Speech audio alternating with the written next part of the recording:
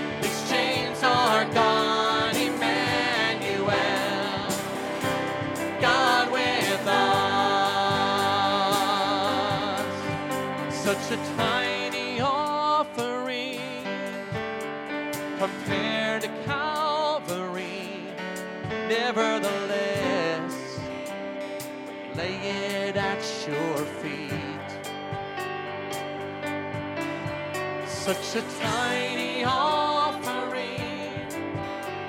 compared to Calvary.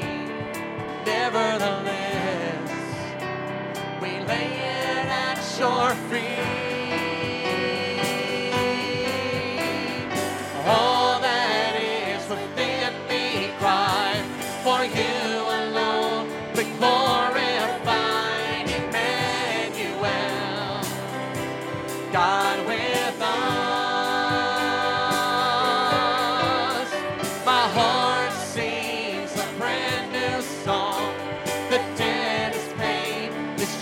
are gone, Emmanuel, God with us. All that is within me cries for you alone. Be glorified, Emmanuel, God with us. My heart sings a brand new song. The debt is paid, these chains are gone, Emmanuel, God with us. Emmanuel, God with us. Hallelujah, praise the Lord, amen. Now, I want you to, you can be making your way to the book of Hebrews. We're going to begin a new study today in the book of Hebrews, and I'm looking forward very much to just studying this together. But first of all, I want to just show you three faces that you probably know. All right, go ahead. All right.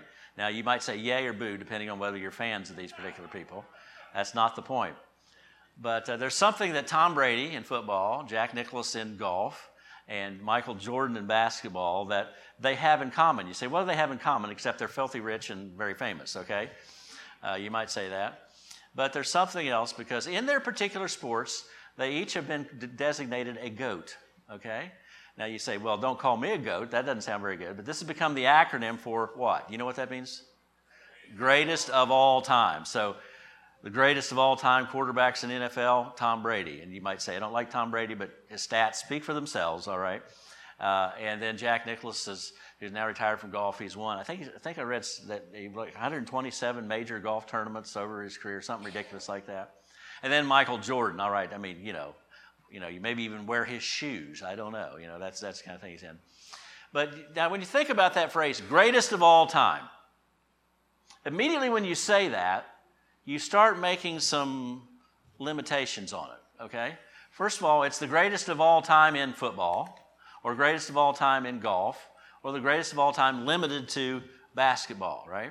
So not greatest of all time in some other sport, not the greatest of all time in any other category, but limited to that one. And then also the greatest of all time. You probably could say it this way, the greatest of all time up till now. What happens in 20 years if someone that's better than Michael Jordan or does better than Tom Brady? They might be replaced. They might be replaced by someone who does better, so that sort of thing. But when we come to talk about our Lord today, and that's what we want to look at here in Hebrews, Jesus indeed is the greatest of all. Now think about that, what we say, he's a GOAT, he's the greatest of all time. When it comes to Jesus, you have to take the word time off of it. Because he is the greatest even before time existed. Long after, into eternity future, he is the greatest of all. And also there is no qualifier. He's not the greatest of all time in this category. You can say he's the greatest of all time of religious leaders, the greatest of all time of spiritually significant people. He is the greatest of all, period. And that's the point that the writer of Hebrews wants to get across to you and I. To the readers that read this scroll when it was unrolled the first time and read in their hearing, to all these centuries later, the message is still the same. The reality is that Jesus is the greatest of all. Now the writing, by the way, if you want to go on our website, you can go to our page dedicated to this series. There's a couple-minute video there that just gives you a quick background of Hebrews, and it gets you up to date. But one of the things that's a reality is it was written to Jewish Christians who were tempted because of persecution to start identifying more in their Jewishness than in their Christian faith. Because as persecution started, Christianity didn't have any legal protection. Judaism it was sort of an approved religion under the headship of Rome. So you could be in less trouble if you said, I'm a Jew, or rather than saying, I'm a Christian. So there were people who were tempted to kind of slide away from their firm statement that I'm a follower of Christ. So he writes this letter to stop this slippage, to encourage these believers to stand fast in their testimony that they had declared with their lips and through going through the waters of baptism that we are now followers of Jesus. And he does that, and you see it in the very first 3 verses we're going to look at this morning. He starts with a bang with this. And he starts with a particular motivation, which goes all the way through the book. And you'll see that when we get to the text in just a moment. Now, we might say, if I don't want you to slip, I don't want you to kind of slide, I don't want you to kind of, get lax in your faith. In our culture today, and frankly, and many times in the pulpit today, we would go here first. And there's also some validity to what I'm about to say, but this is, I don't think, maybe where we start. We would start by saying, if you follow Jesus, you're going to have a better life, which I believe that to be true. It doesn't mean it's going to be free from any worry or any difficulty or trial, but I think in sum total, it's better. You can have joy, you can have peace, you can have purpose. And we sort of default to the setting of saying, it's a good deal to follow Jesus. And it is. But we sort of plug into what we might call a consumer mentality. When we go to buy something, or someone's advertising something, or someone's marketing something that they want us to put our money into, they typically will go to this. This is going to make you happy. You're going to impress your friends that you're driving this car. This perfume is going to make you just so adorable. And this fashion is going to make you so attractive.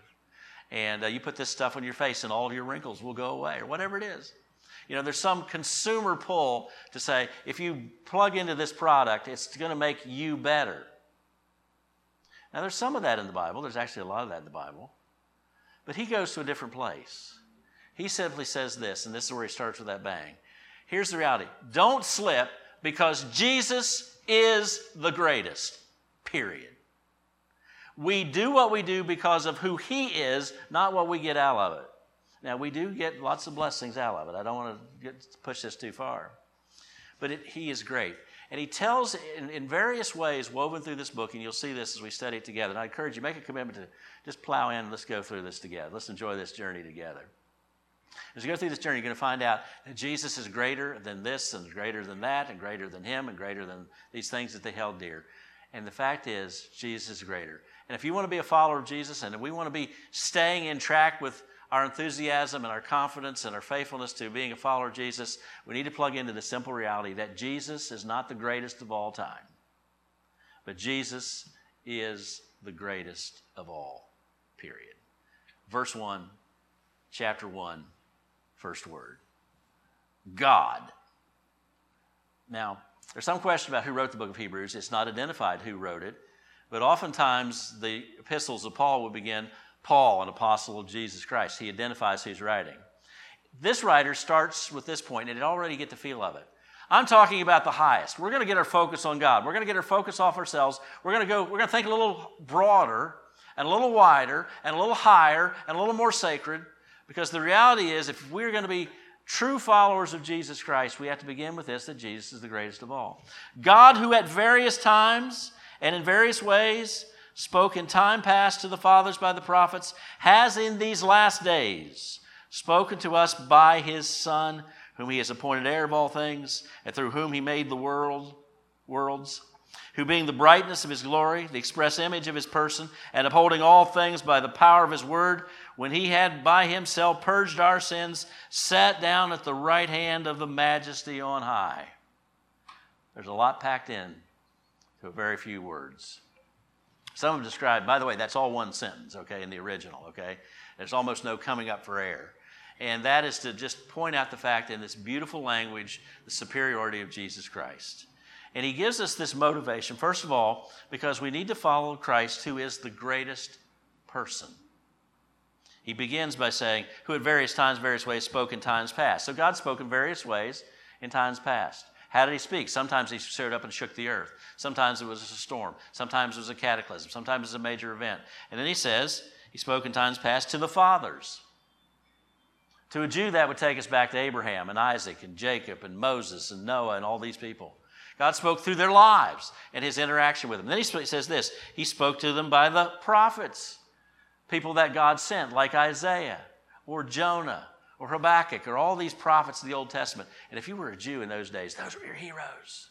The fathers and the prophets. Yes, those are the people that have revealed God to us. He said, in times past, he spoke to us by these wonderful, great people.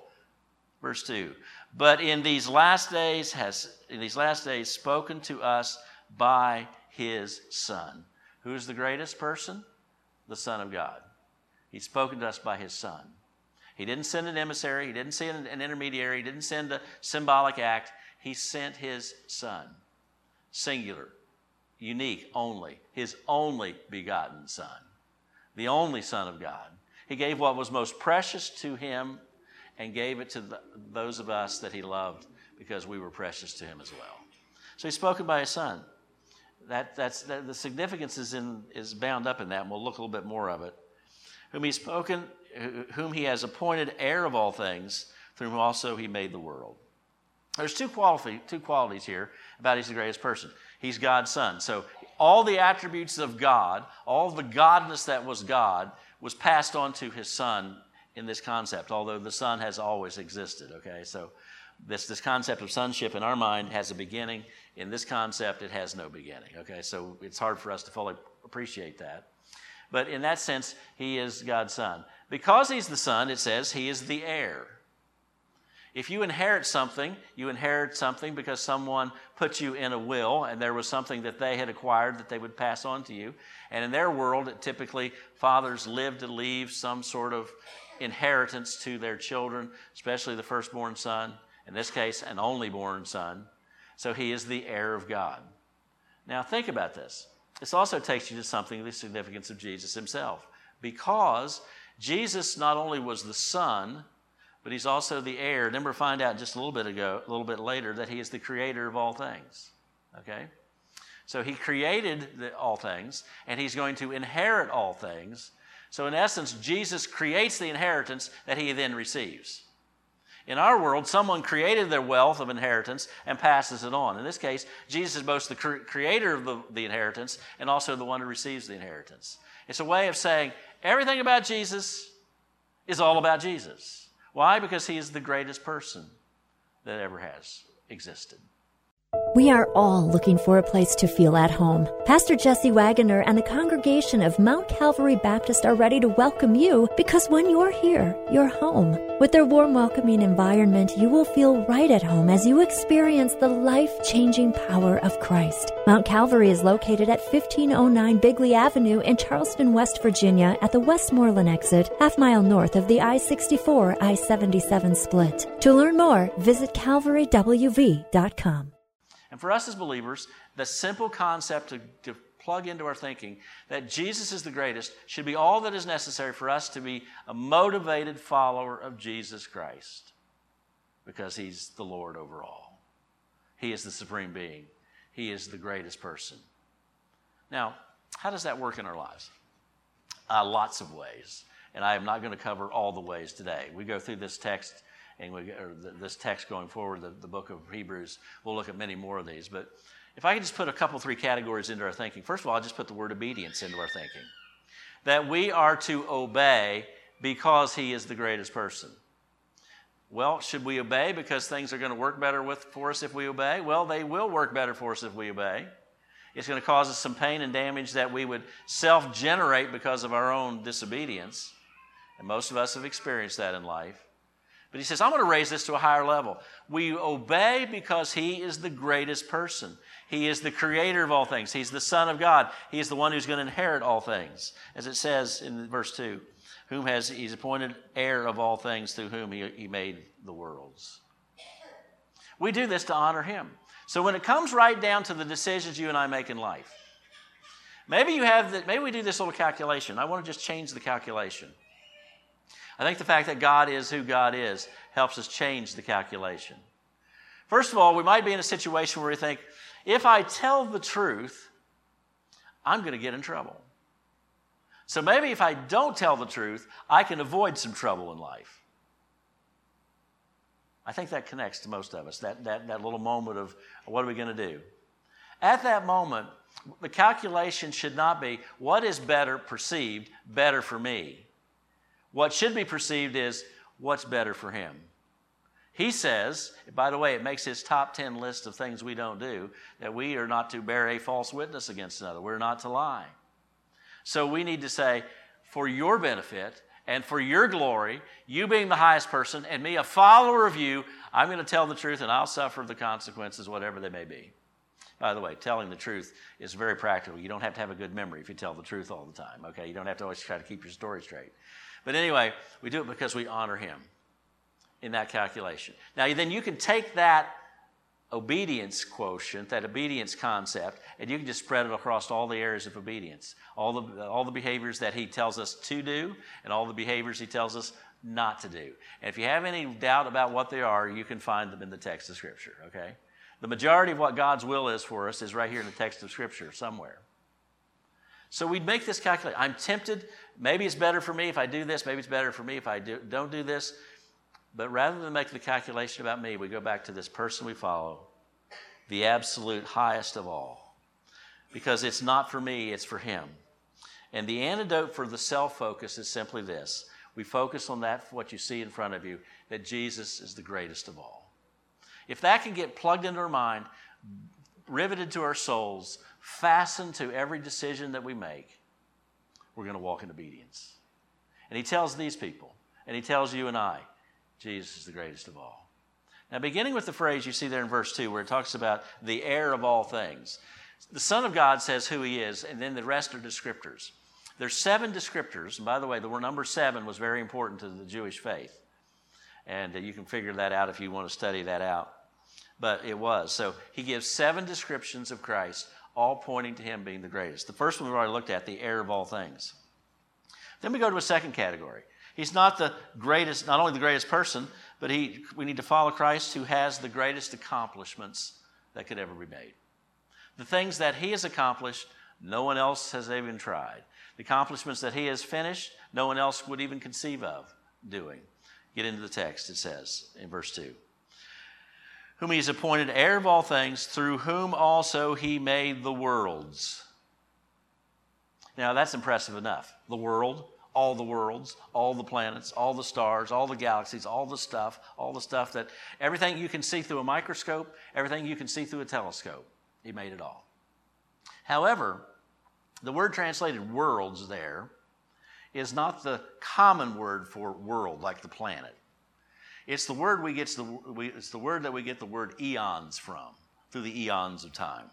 So it's not just he made the stuff, but he made the purpose and the stuff. He made this world, and this world is designed to flow and do and accomplish certain things. So it wasn't just somehow it was created by his power, but he created it by his power to fulfill his purposes. So through all the ages of time, through all the expressions of this creation, through all the variety of it, he made them. We're told in the book of Colossians that everything was made by him, that's the stuff, and for him, that's the purpose. And without him, not anything was made that was made. So start with that. Who wants to rival that? You know, I have a toolbox at my house.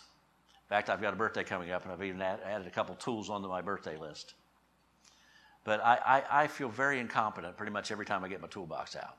And I'm not even making stuff. I'm just trying to keep something that already exists from falling apart, you know. That's basically what I do. So the fact that all he had to do, all Jesus had to do was speak, and here it is. He made it. Start with that. Let that flow through our minds. Every time you see a beautiful sight, every time you take a picture, you know, your selfie in front of a sunset, all right, whatever you're doing, just go back to this reality. He made it. He made it all. He made the worlds. And then look in verse 3. Who being the brightness of his glory and express image of his person, and I'm going to skip to this one, and then we'll go back and get the other two, and upholding all things by the word of his power. Here's another one of those all things. All the worlds, all things. Not only did he make everything, not only is he the one who determines its purpose, its beginning and its end, but he's also the one that holds it all in place, holds it all together. There's something fundamentally mysterious about the very core of matter and space and time that physicists still struggle with. It's what literally holds it together. In an atom, it seems as if it should fly apart because of the negative and the positive and that sort of thing. And years ago, physicists came up to this to describe this force that they don't fully understand. They described it as cosmic glue. That's real profound, isn't it? There's some physical force, something we don't completely understand, that hold in the interior of every atom that holds it together and keeps it from flying apart. If it flies apart, it releases a lot of energy, and then you have a nuclear reaction or nuclear fission, whatever. Now, I don't know how God pulls this off, but I do know this from a spiritual level. God is much more than cosmic glue. But it says he upholds all things by his power. In essence, if he released it, it all flies apart of its own accord. It all just vaporizes in a flash of fire. And it says he upholds all things. And by the way, that includes you. My world is falling apart. How long has it been since you've experienced that? 20 minutes, half hour, yesterday, last week. My world is falling apart. I'm ready to quit. I'm ready can I just resign from everything? I want to just crawl in a hole somewhere and stay there and just, hermitize myself. He upholds everything about your life. He knew that bad day was coming. He knew that good day was coming. He knows every day that's coming. And he says, just trust in me, because he is the one who has the greatest accomplishments. Our trust in him, that's the application here. Our trust in him should turn our panic to peace. It should turn our terror to trust. It should take us out of the temporary, which we go through now, and focus on the permanent. What's the permanent? He made everything. He upholds all things. He upholds us. He probably has the strength to help us make it to the end of this day. Trust me. Put your faith in me. Put your confidence in me. So he made the worlds. He upholds all things. And also you see here in the end of verse 3, and we'll go back and get a couple more in a moment. I'm not doing these in order. when he had by himself, I love that phrase, when he had by himself, all alone, singular, no one else, no help needed, when he had by himself purged our sins, sat down on the right hand of the Majesty on high. The greatest accomplishment was not only making the world, holding it all together, but he became the Savior of the world through his death on the cross. And by himself, he purged our sins through the shedding of his blood.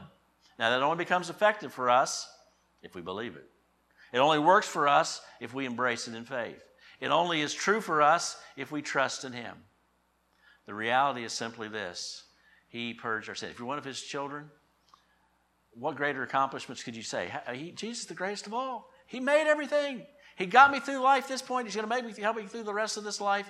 And he purged my sins by himself. And through my faith in him, I can live for eternity. If you don't have that hope insurance this morning, I'd encourage you to open your heart and just say, Lord, I need a Savior. The Bible says Jesus is that Savior, that he purged my sins somehow on that cross. Lord, I want to come to believe in that. You can do that in the privacy of your own heart. You can do that right now without waiting.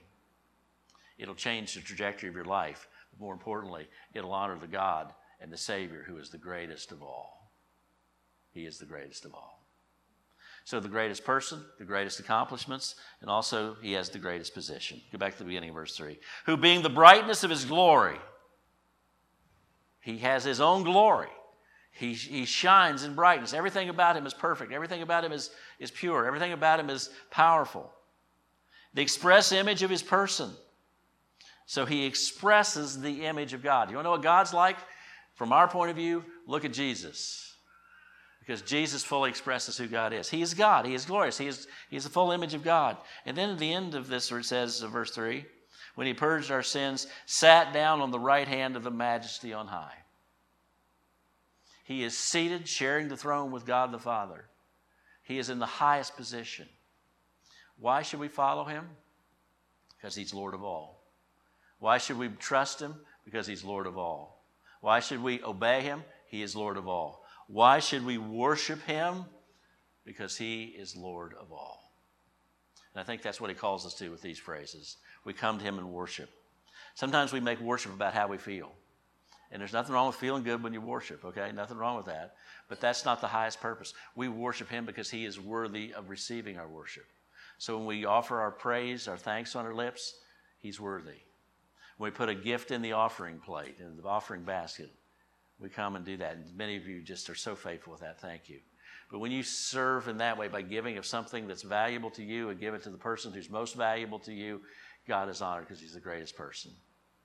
When we come before him and serve him with all of our being and we try to do things that can further his work, that is how we worship our Lord. The motivation is simply this. Jesus is not the greatest of all time. Jesus is the greatest of all.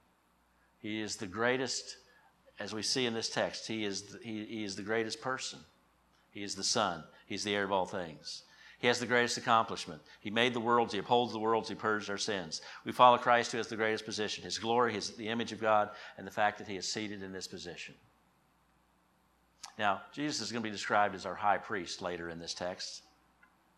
And when the high priest went into the holy place or the Holy of Holies, there was furniture there, but there were no seats. Because the priest never sat down when he was serving God. Because the priest's work was never done. You had to offer the sacrifice later. You had to bring the incense later. You had to bring the sacrifice in the next day. You had to bring the Day of Atonement sacrifice in once per year. It was repeated again and again and again. But Jesus, who went in by himself, purged our sins, sat down. Because it's finished. It's been finished for you. May God just grip our hearts today and pull us back to a life of obedience, a life of trust, and a life of worship. Because indeed, Jesus is the greatest of all. Thank you for joining us for Living the Word today. We appreciate your sharing in this study of the Scriptures. And thanks, too, for your prayers and for letting others know of this ministry as we seek to be living the Word today. We would love to have your feedback and to hear from you, and the best way to contact us is through our website, livingthewordtoday.com. Until next time, may His blessing be yours.